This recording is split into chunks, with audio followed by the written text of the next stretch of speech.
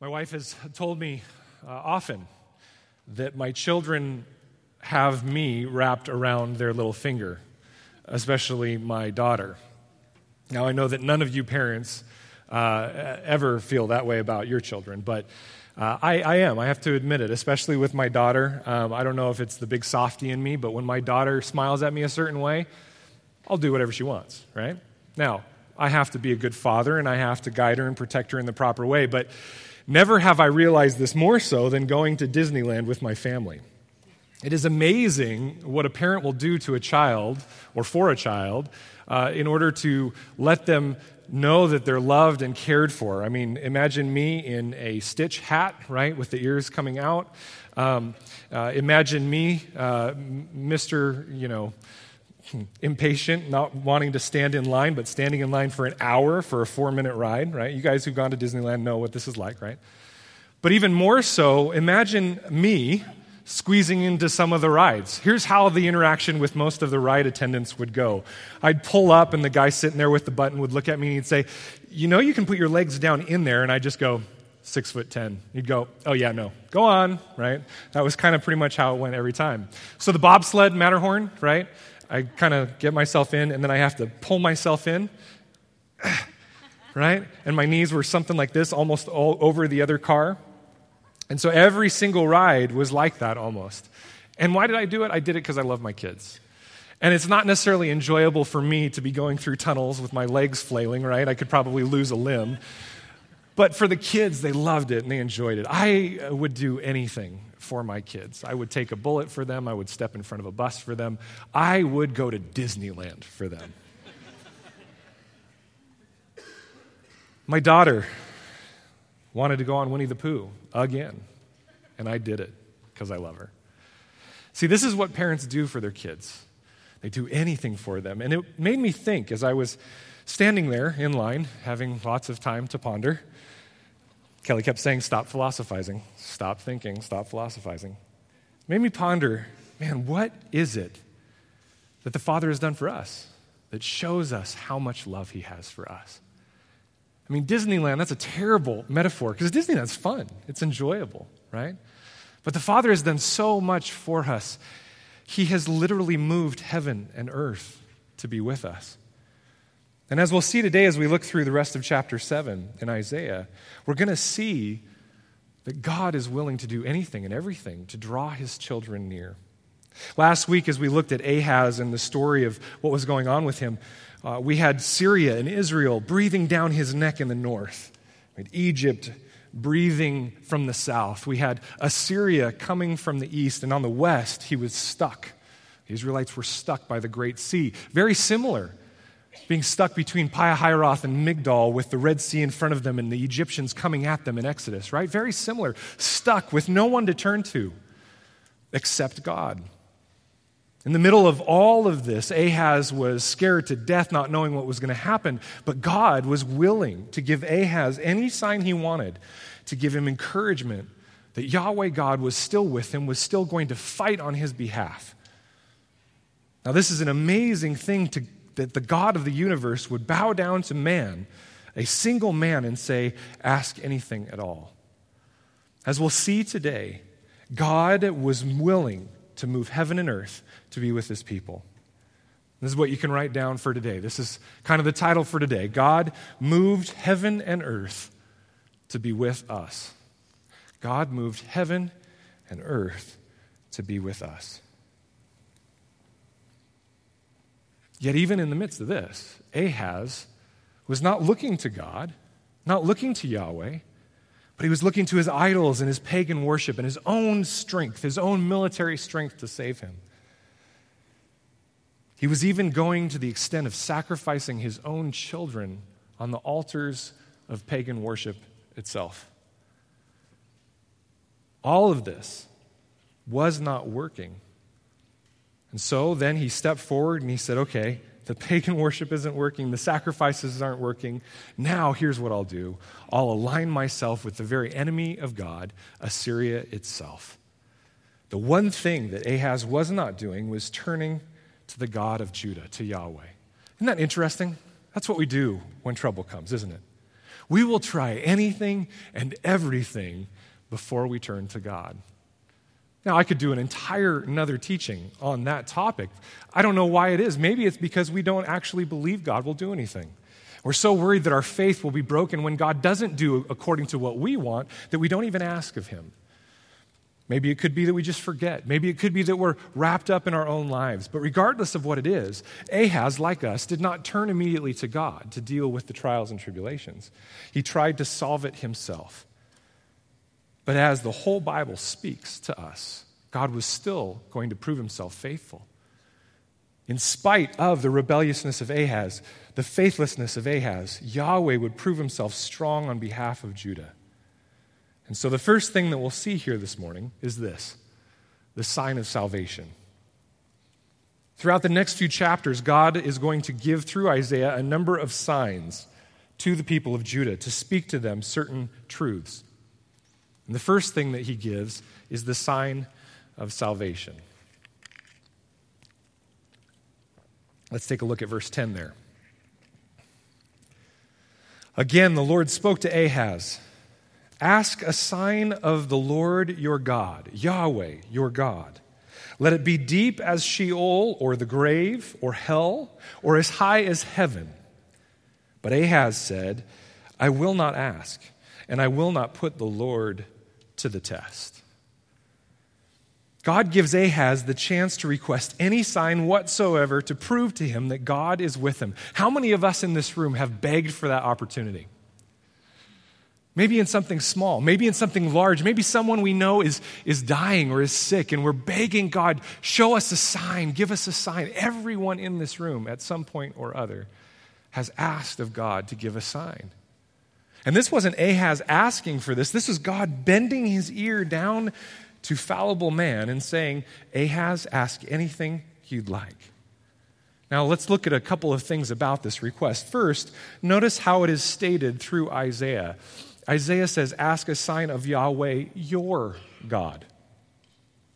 This is a personalized statement of God's gracious offer to Ahaz.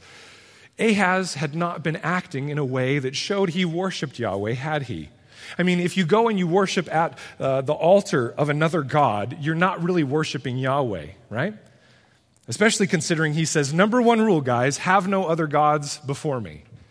And Ahaz hadn't been doing that. But even in the midst of his rebelliousness, God reaches down with one more merciful, gracious statement, and he says, "Ask anything of me, your God."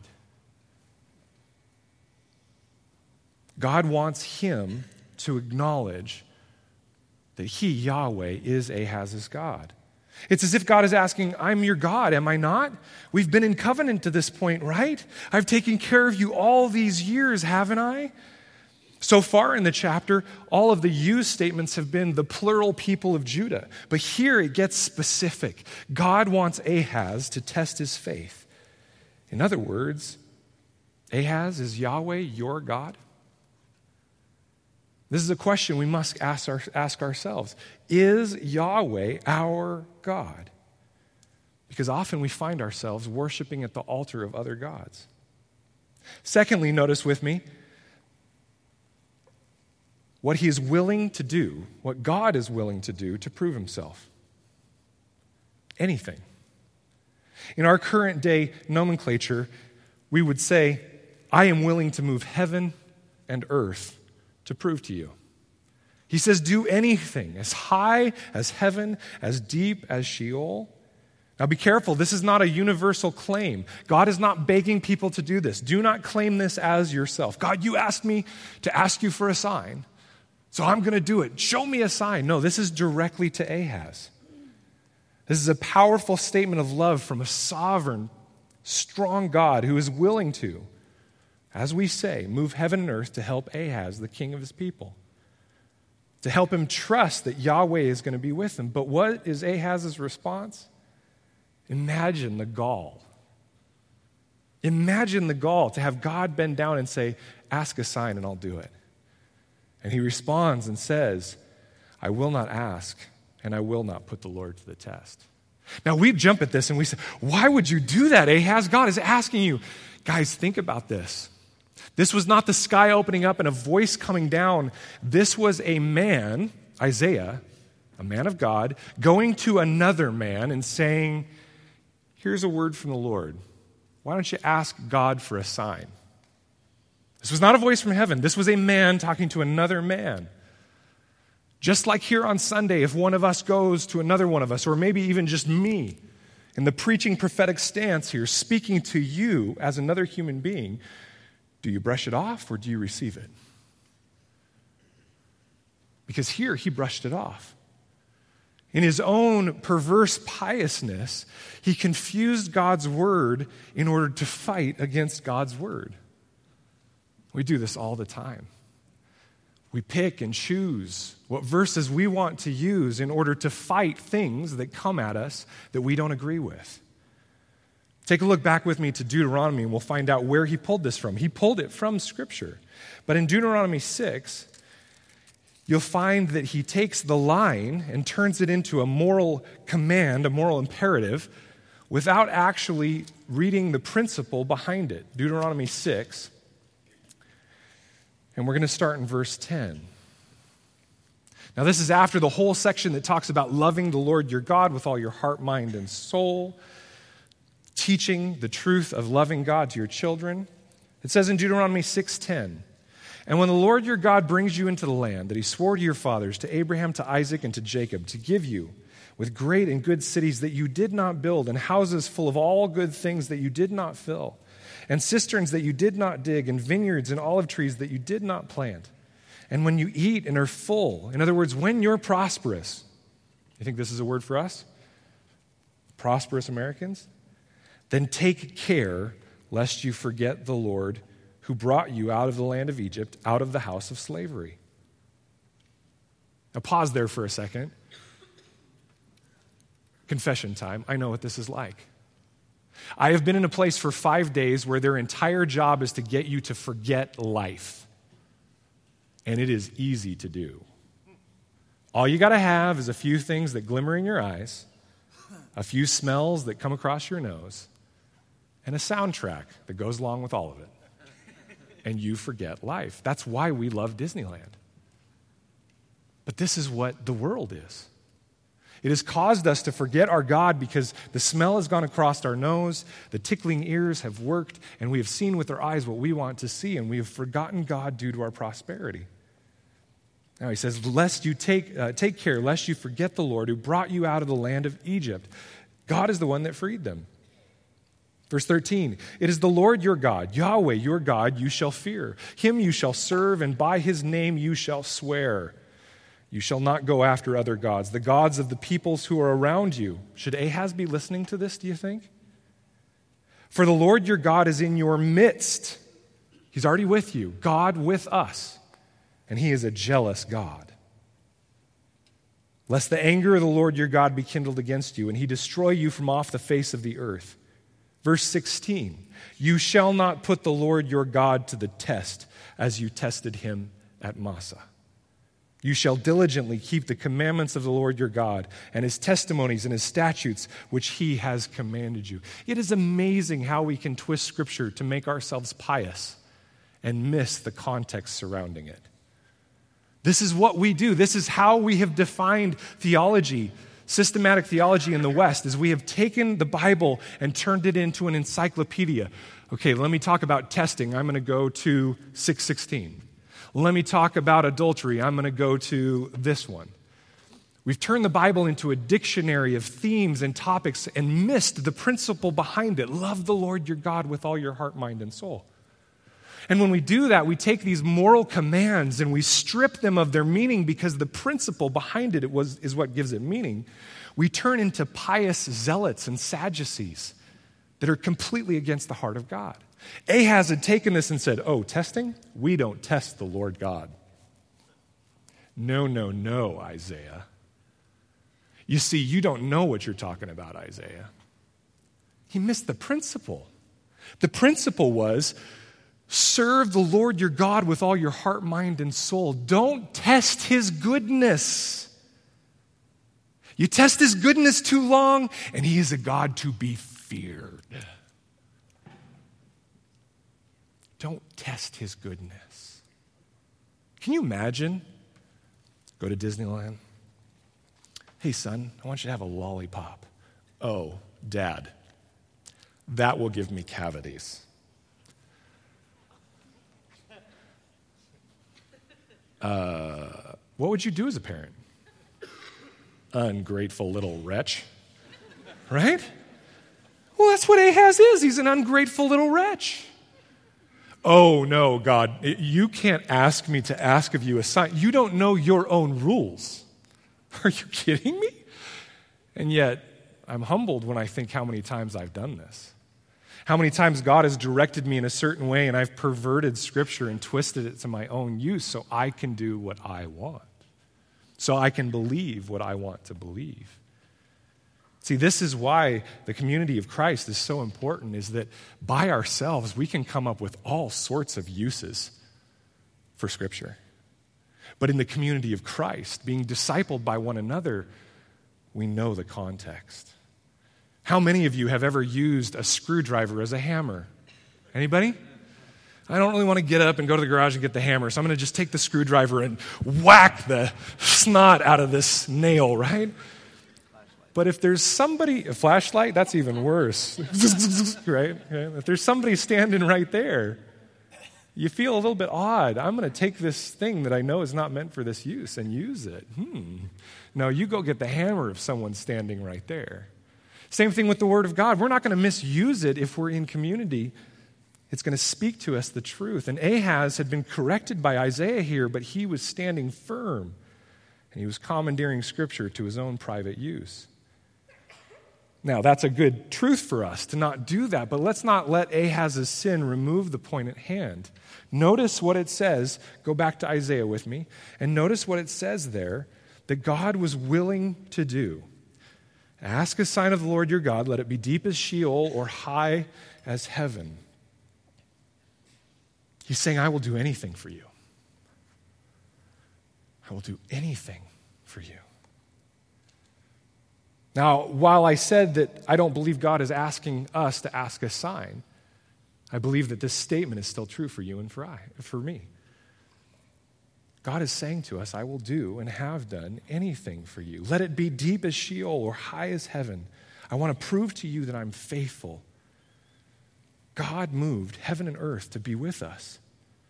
Now, this is where this section begins to get a little tricky. Many of us in this room, we're acquainted with this section of Scripture. And it's the context of Christmas. It's near to Christmas.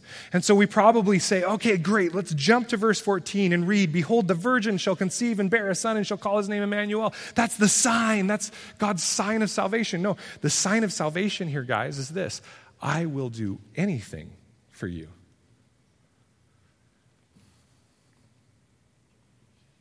God loves you so deeply. He wants you so near him that he is willing to do anything for you. Great, I've got a list. We roll out our demands. No, see, we'll get to that in a minute. That is not the way to show love. Because you're right, this statement, behold, the virgin shall conceive and bear a son and shall call his name Emmanuel, it is a sign of salvation, and we will talk about that in a second. You wouldn't be wrong if you claimed it for that, but the reality is, because we always read in context, what this actually is this, in comparison to the sign of salvation, is a sign of judgment. Now, this is going to be hard for us because we've grown up with this verse as this happy, precious moments verse. Get the ornament out of the tree. Oh, behold, a virgin. Look, it's so beautiful. She's got the sheep and oh, look. I want you guys to read this with me. Notice the tone change starting in verse 13. We're going to see the sign of judgment. So Isaiah says, hear then, O house of David. Is it too little for you to weary men that you weary my God also? Do you think he's pleased here?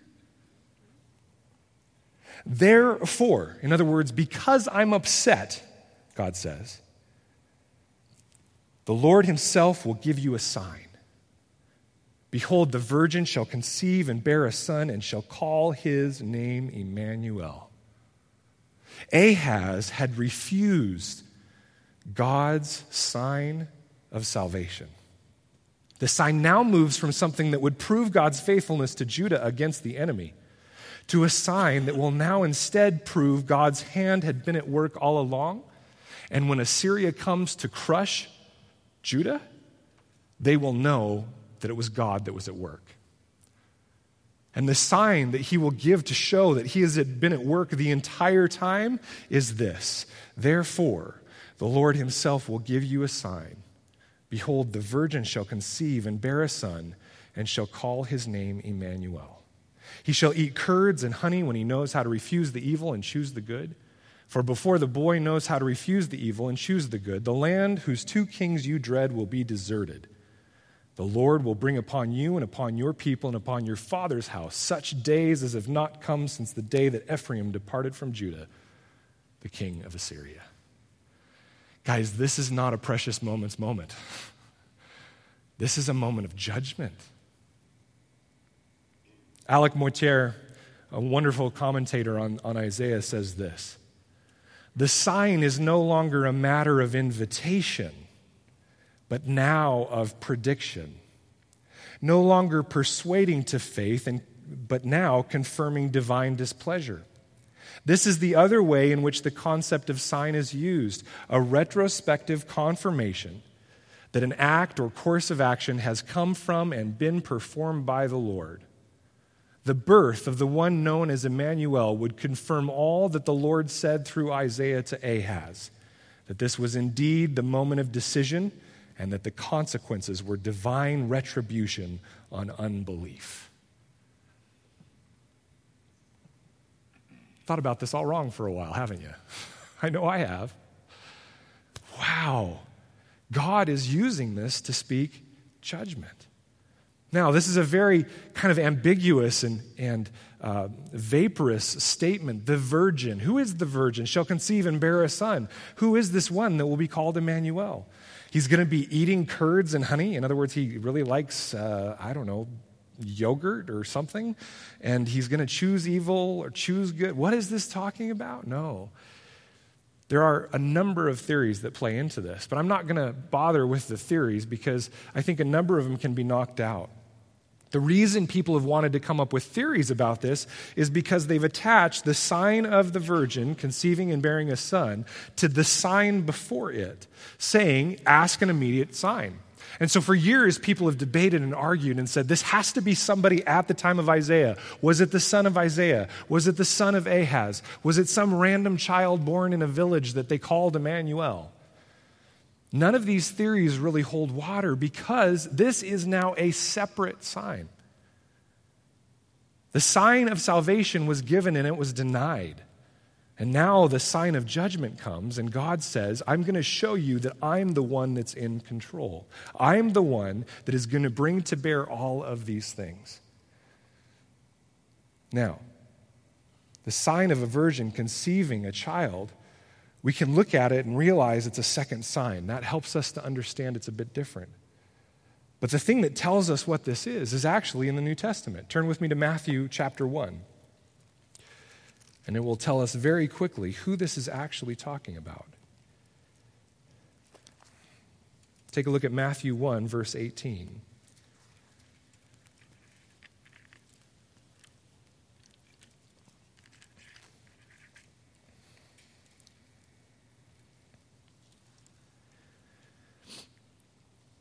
Matthew 1:18, it says, "Now the birth of Jesus Christ took place in this way. When his mother Mary had been betrothed to Joseph, before they came together, she was found to be with child from the Holy Spirit.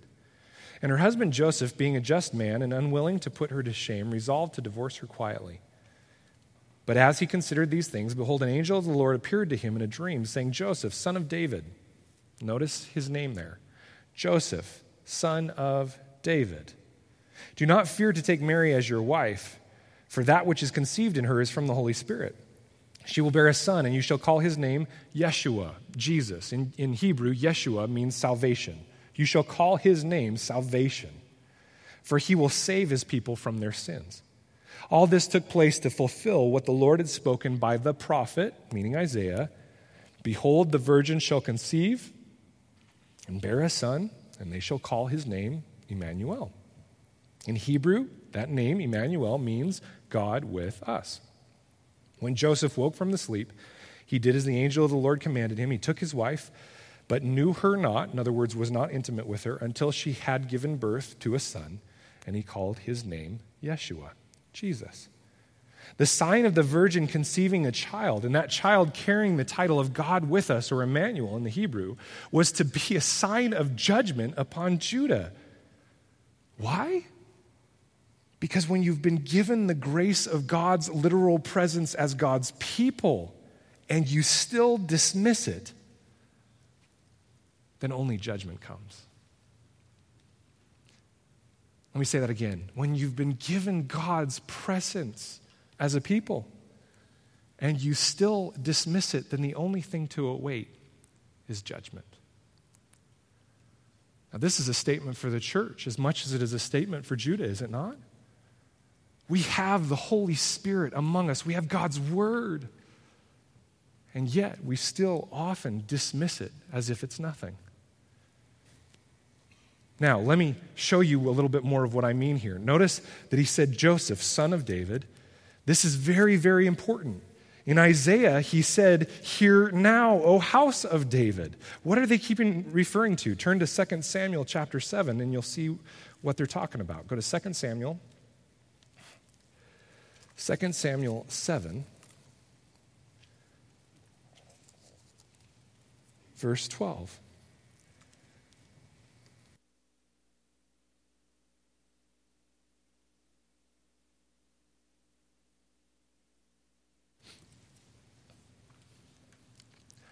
God creates a covenant with David here, King David. In 7:12, he says to David, "When your days are fulfilled and you lie down with your fathers, I will raise up your offspring after you, who shall come from your body, and I will establish his kingdom. He shall build a house for my name, and I will establish the throne of his kingdom forever. I will be to him a father, and he shall be to me a son when he commits iniquity. I will discipline him with the rod of men, with the stripes of the sons of men. But my steadfast love will not depart from him, as I took it from Saul, whom I put away from before you. And your house and your kingdom shall be made sure forever before me. Your throne shall be established forever." That's a pretty sure statement, is it not? God said, your throne will be established forever. He promised David that his lineage would fulfill God's plan, and he entered into covenant faithfulness so that all of his offspring, including Ahaz, would be established on the throne. And yet, how does Ahaz respond to this promise? He dismisses it. How does this play in for you and for me? Ahaz, we know that this is wrong. Well, it's like this. Guys, God is faithful. He's loving. He has promised you that he will be by your side and will be faithful to you all your days. That does not mean life will be perfect. It does mean that God will be with you, and in the end, he will take care of things. And the reality that I had to come to, the acknowledgement that I had to come to, is that in my daily life, moment by moment, feeling by feeling, I was dismissing that truth. I was looking God in the eye, saying, I know you've covenanted with me. I know you've given me your son. I know you've proven to me your love and your faithfulness, but I'm going to let my feelings reign. I'm going to let my mind reign and my circumstances, as we talked about last week, reign. And I'm going to dismiss your promise. Following Christ requires bringing your thoughts, your feelings into acknowledgement of the truth that God is faithful. We got home from Disneyland last night, and I don't know if it was a Disneyland hangover, pardon the phrase, but our daughter started throwing up pretty violently. And of course, being the dad who's wrapped around my daughter's little finger, I immediately cry out to God in my heart and mind, God, what are you doing? Does anyone else do this? Right? This is not my plan. This is not how I would have liked this. Come on. It's Disneyland. We're supposed to enjoy it, right? And immediately I was struck, because I was in the middle of studying for this, I was struck at how even in that moment I was faithless to God's faithfulness. And I had to bring my thoughts into captivity and say, Lord, I know you're going to take care of this. Whether she continues being sick, whether we all get sick, whatever, you're good. You're good. And you're loving and you're faithful. We have to continually bring our mind into that truth, because if we have it, which we all do, the truth of God's presence, and we dismiss it to any little bit, we are doing the same thing that Ahaz did. See, God is basically saying to Ahaz, in spite of your rebellion, I'm going to keep my plan going, but my plan will end in judgment for you, Ahaz. My plan of salvation will go. I will have a virgin who conceives and bears a child, and his name will be salvation for those that trust in him. But as for you, Ahaz, this is judgment. Turn with me to John chapter 3, and we'll look at it in New Testament terminology.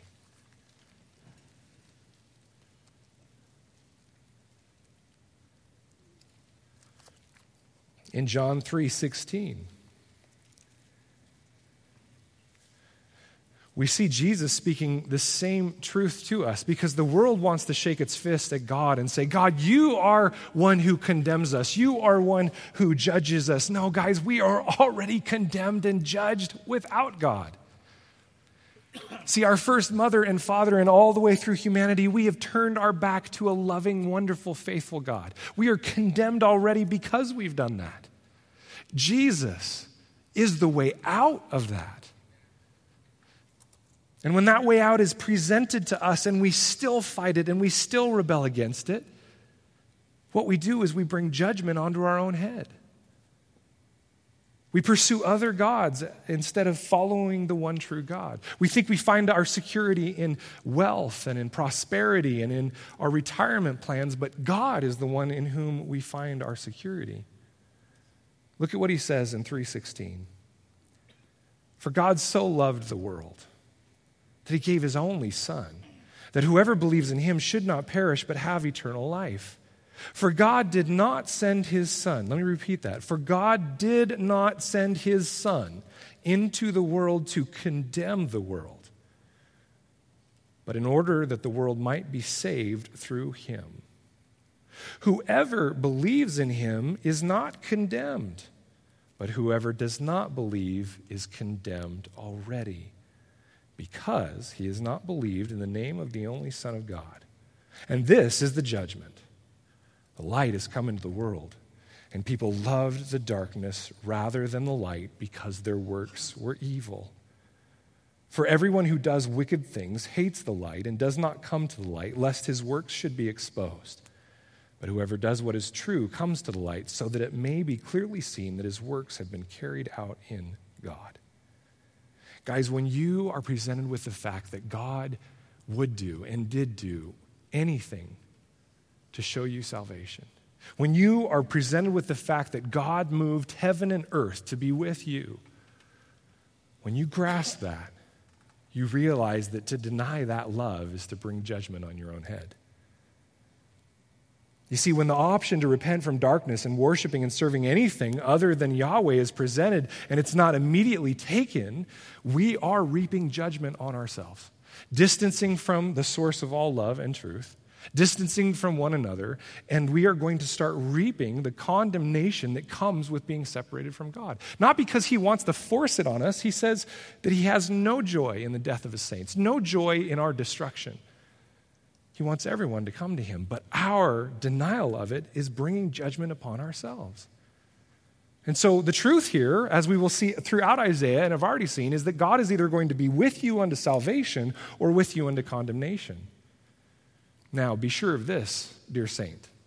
If you are one who has said, no, God, I want your salvation, and I am slowly but surely growing, because we're all growing, slowly but surely growing in the knowledge that when presented with something, I either choose light or darkness.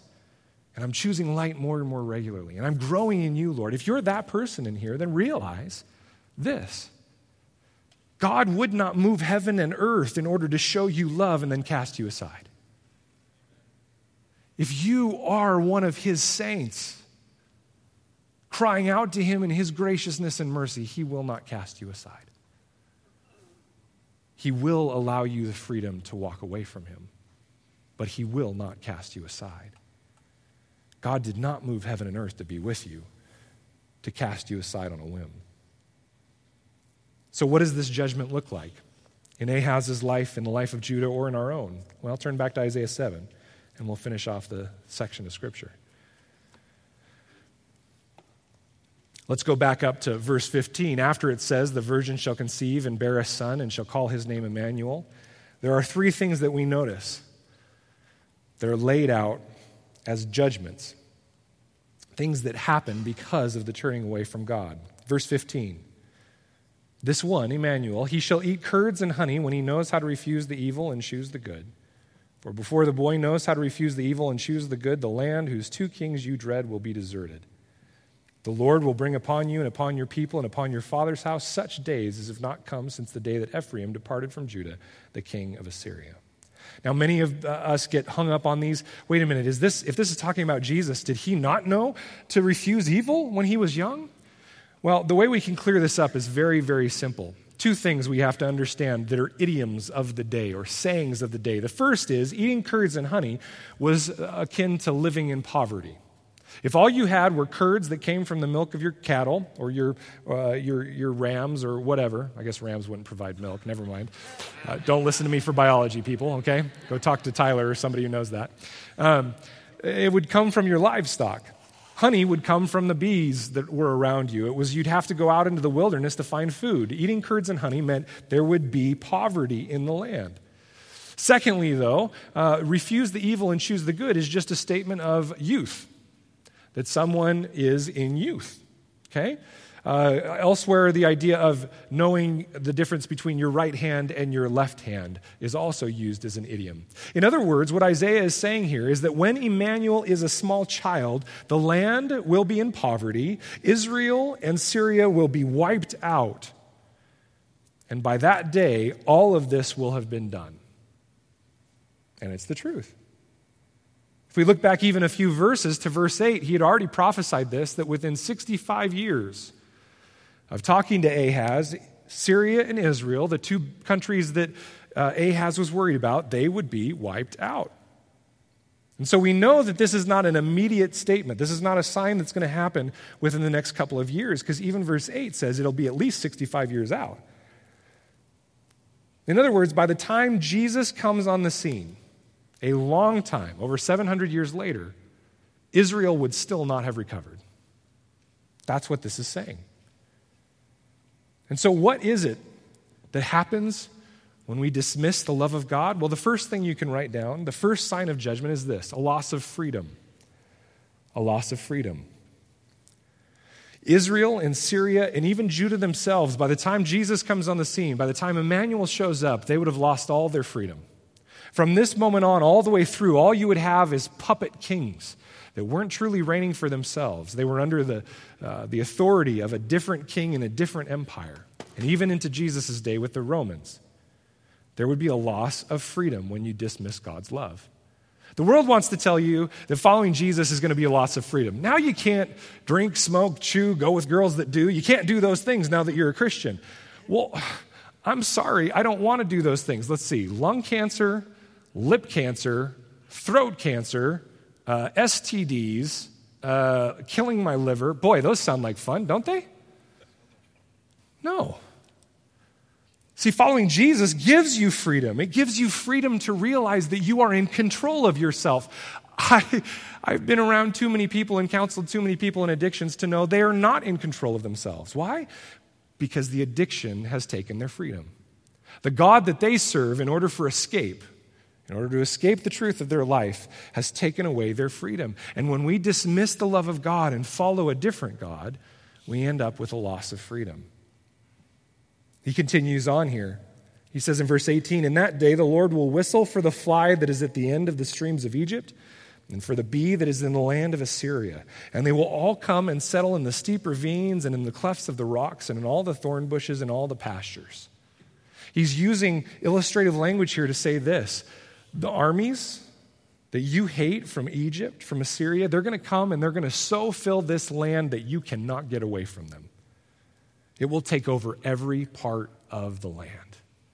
And when we dismiss the love of God and we start pursuing after everything, it so consumes us that we lose slowly but surely our freedom. And that's what the enemy does. He does it slowly but surely. He doesn't just one day come and take everything away from you. He slowly but surely drains you of everything so that your freedom is gone. Well, next, verse 20. In that day the Lord will shave with a razor that is hired beyond the river, with the king of Assyria, the head and the hair of the feet, and it will sweep away the beard also. God is going to use this hired hand, even though they don't follow him, the king of Assyria and all of his armies, and they're going to come and they're going to so wipe out the people that there will be the second sign of judgment, a loss of honor. A loss of honor. Not only a loss of freedom, but a loss of honor. To people in the ancient Near East, this idea of being fully shaved is not a good one. Not only was the head shaved, not only is the beard shaved, but you have to understand the idiom in the Hebrew of the shaving of the hair of the feet. It does not mean feet, okay? Most of the time, when it talks about the feet, it's actually speaking of your private area, okay? When Saul goes into the bathroom to uncover his feet in the cave, it doesn't mean he's literally pulling up his robe. It means he's going to the bathroom. He's uncovering his private area.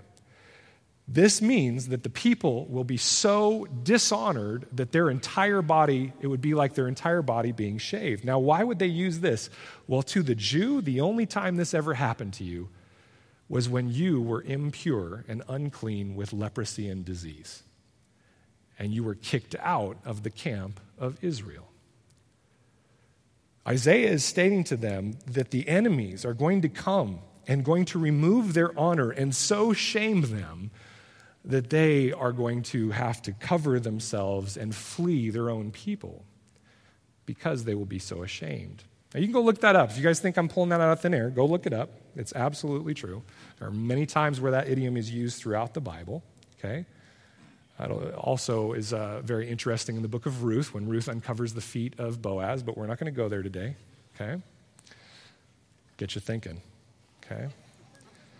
Everybody back on track now. Loss of honor, loss of freedom, and lastly, we'll see a loss of fruitfulness. Verse 21. In that day a man will keep alive a young cow and 2 sheep, and because of the abundance of milk that they gave, he will eat curds. For everyone who is left in a land will eat curds and honey. Isaiah is just all over curds and honey, man. In that day, every place where there used to be 1,000 vines worth 1,000 shekels of silver will become briars and thorns. With bow and arrows a man shall come there, for all the land will be briars and thorns. And as for all the hills that used to be hoed with a hoe, you will not come there for fear of briars and thorns, but they will become a place where cattle are let loose and where sheep tread. We see a removal of food, of prosperity, of peace, and of fertility here. A complete loss of fruitfulness. You'll be eating curds and honey, survival food, because you have no food of your own. The land that was once profitable now is not. Anywhere you go, you'll have to bring protection because it will be chaos and violence. And what used to be farmed and in order is now chaotic and covered with briars and thorns. Judah would be left with nothing. And those of us that dismiss easily the unconditional love of God, we lose our freedom. We feel impure and ashamed inside, and we spend our whole life fighting that. That's where most of our social and mental and illnesses come from, is from an inability to deal with the brokenness around us and in our lives. Much of what's called disassociation is having to break away from the brokenness around you or that's done to you in order to make sense and survive. And when we feel impurity and brokenness inside of ourselves, it's not the only cause of things like anxiety and shame, but when we feel ashamed, we'll do anything to get away from it. We'll fight our own feelings. We'll fight being around people because we feel so broken and ashamed. And the only way out of it is to go back to the love of Christ and to realize He's the one that restores our honor. And those of us that are away from the love of Christ, we will also lose our fruitfulness, things like peace and patience and love. Man, spend 5 days in Disneyland and your patience is going to go. Why? Well, because I was away from the Lord. I was with my family. I was loving my family. I wasn't doing anything quote unquote sinful, but I just wasn't really focusing on the Lord. I was focusing on the line in front of me and where's the churro and the Dole Whip, man? You know what I mean? These things happen to us when we turn aside the love of Christ, just like it did to Ahaz.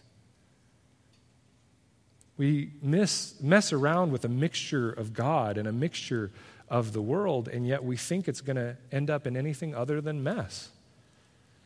See, Emmanuel, God with us, can be one of two things. It can either be a sign of salvation for you that tells you, man, God is true, He is faithful, or it can be a sign of judgment. There are some of you in this room today that need to hear that. You've started to lose your freedoms, lose your honor. You feel broken and impure inside because you've slowly but surely drifted away from the love of Christ. And you know that there is nothing at the end except chaos and unfruitfulness, and yet you still keep pursuing it. Jesus will either be a lifesaver that saves you from the depths of your own sin and impending spiritual death, or He will be a millstone that's tied around your neck and sinks you in great judgment. It all depends on who He is to you. Is He your King? Is Jesus your Savior? For you see, in the midst of all these signs in chapter 7, I believe that there is one underlying sign through all of chapter 7, and that's this: the sign of ultimate love. The sign of ultimate love. You see, this was not a new sign. The virgin conceiving and giving birth to a child. All the way back in Genesis 3:15, God said to the woman, to Eve, your seed, your offspring, the word in the Hebrew is Sarah, your seed will crush the head of the serpent. How can a woman have seed? The woman is the one with the egg.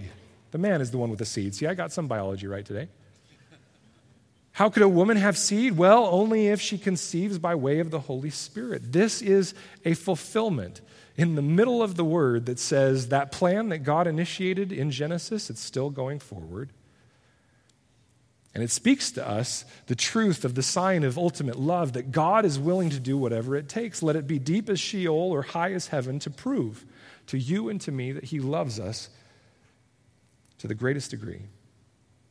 Our Creator God left His heavenly abode and came in the form of His Son 2,000 plus years ago to speak to every single person in here and say, I love you to the highest heights and the lowest lows. I would do anything to prove that to you. And in fact, He did. By coming as that child in the manger, by taking on flesh, dealing with the world around us, He did move heaven and earth. J.I. Packer, a wonderful pastor and theologian, said this: in the New Testament, grace means God's love in action towards men who merited the opposite of love. Grace means God moving heaven and earth to save sinners who could not lift a finger to save themselves. We might say, Hans, that's great, that's wonderful, the precious moments thing, the Jesus, that's all good. I want my own sign. Why doesn't God give me a sign? Well, here's the reality, guys. No matter how pure we are in following Jesus, there is always still a piece of sinfulness in the midst of our desires. And if God took every one of our selfish desires and tried to give all of us a sign, it would probably do some major damage. Soren Kierkegaard said this. He said, you wanted God's ideas about what was best for you to coincide with your own ideas. But you also wanted Him to be the almighty creator of heaven and earth so that He could properly fulfill your wish. And yet, if He were to share your ideas, He would cease to be the Almighty Father. See, the truth is that God went on His own plan and did His own sign to show us that He would move heaven and earth, because it is the most pure, most spectacular, most ultimate sign of His love. that he would give himself up to death for us. He would come not in majesty, but in poverty and in a manger. That he would give his life to ministering in righteousness and justice. And then he would die a death that wasn't his own to take. And that he would resurrect 3 days later to prove to us the truth. What is that truth? That God loves us so much, he moves heaven and earth to be with us. A couple last places I'll turn you. Turn with me to Matthew 12. And I first want to show you that he did indeed, literally, go as deep as Sheol for you and for me. Matthew 12. And look at verse 38. Then some of the scribes and Pharisees answered Jesus, saying, "Teacher, we wish to see a sign from you." Interesting. But he answered them, "An evil and adulterous generation asks for a sign. But no sign will be given to it except the sign of the prophet Jonah.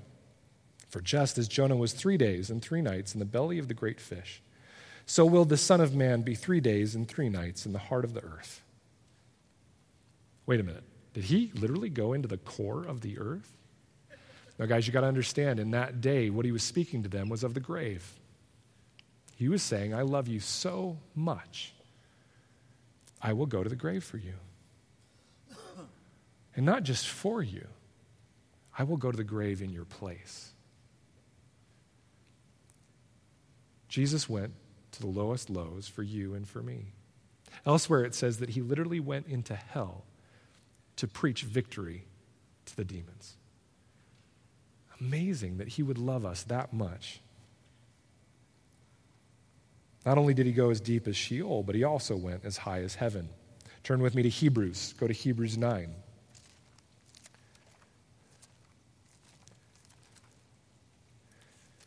If you get to James, you've gone too far. Hebrews 9, and take a look at verse 11.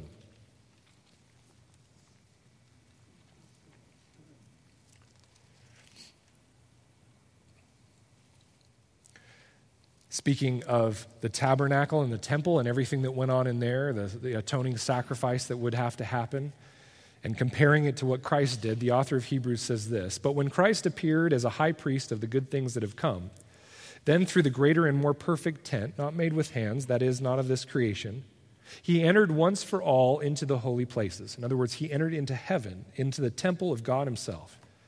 "Not by means of the blood of goats and calves, but by means of his own blood, thus securing an eternal redemption.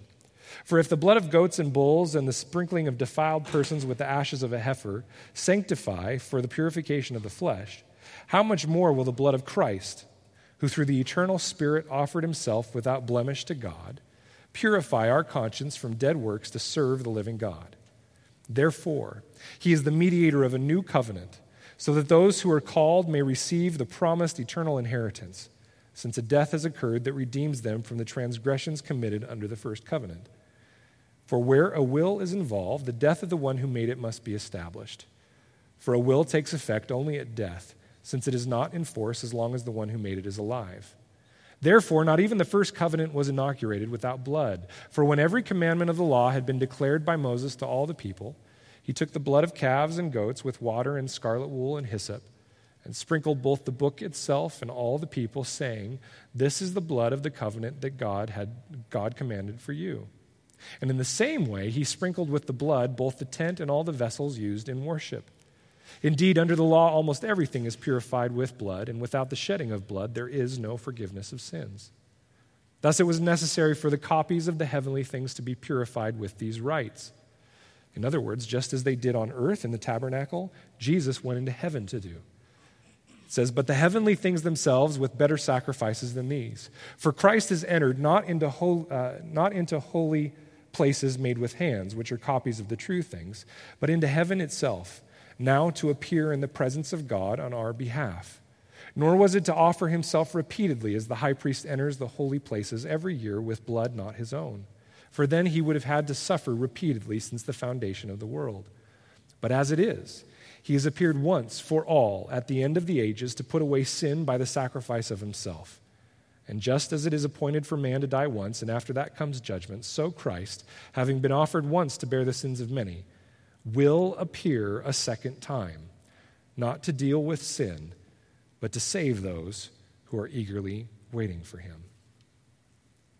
See, Christ loved you and he loved me so much that he was willing to go to the deepest depths, the highest heights, heaven itself, the grave itself, in order to prove to you and to me that he loves us. God moved heaven and earth to be with us. And it would start all as a small baby, born to a virgin, born in a manger, stripped of his royalty, given to poverty. And he did it for your sake and for mine. And this is what we prepare our hearts to celebrate in this second Sunday of Advent. We prepare our hearts to celebrate his birth, to realize that it was the sign of his ultimate love for us, that he would come as that child, that he would grow to be a man, that he would die for our sins, and he would resurrect to prove that he is God. And so today I want to challenge you to examine your own hearts. I want you to ask where you stand in relationship to Jesus Christ. Are you one who looks at the birth of Jesus and doesn't think much about it? You go through the whole Christmas season, every once in a while catching a glimpse of that precious moments ornament on the tree, thinking, oh, I love Christmas. But the majority of Christmas is full of Bing Crosby, maybe The Grinch, maybe Christmas Vacation, whatever movie you like. And it has very little to do with that sign of God's ultimate love. Maybe you're too busy looking to other things in this world to bring you joy and peace and protect you and save you. And today I want to warn you quite lovingly that Jesus, Emmanuel, becomes nothing more than a sign of judgment for you. Do not mix him with anything else. For those of us in here that follow Jesus and do our utmost to follow and respond to his love, not being perfect by any stretch of the imagination, but slowly but surely letting all of the junk from our sinful lives roll off of us as we pursue him, then Jesus is a sign of wonderful salvation and a kingdom that will not be moved. Jesus is the salvation of God. He's the salvation in the midst of all the trials and the storms. And so this is the most important question I can ask you. Where do you stand in relationship to Jesus? Our application and response today is not to turn Jesus into that caricature, that thing that we kind of use to celebrate Christmas, but to realize he is a consuming fire that will either consume us or draw us near. Turn just a couple of pages over to Hebrews 12, and I'll finish with this scripture. Hebrews 12:25. See that you do not refuse him who is speaking. For if they, the Israelites, did not escape when they refused him who warned them on earth, much less will we escape if we reject him who warns from heaven. And that time his voice shook the earth, but now he has promised yet once more, I will shake not only the earth, but also the heavens. This phrase, yet once more, indicates the removal of things that are shaken, that is, things that have been made, in order that the things that cannot be shaken may remain. Therefore, let us be grateful for receiving a kingdom that cannot be shaken, and thus let us offer to God acceptable worship with reverence and awe, for our God is a consuming fire.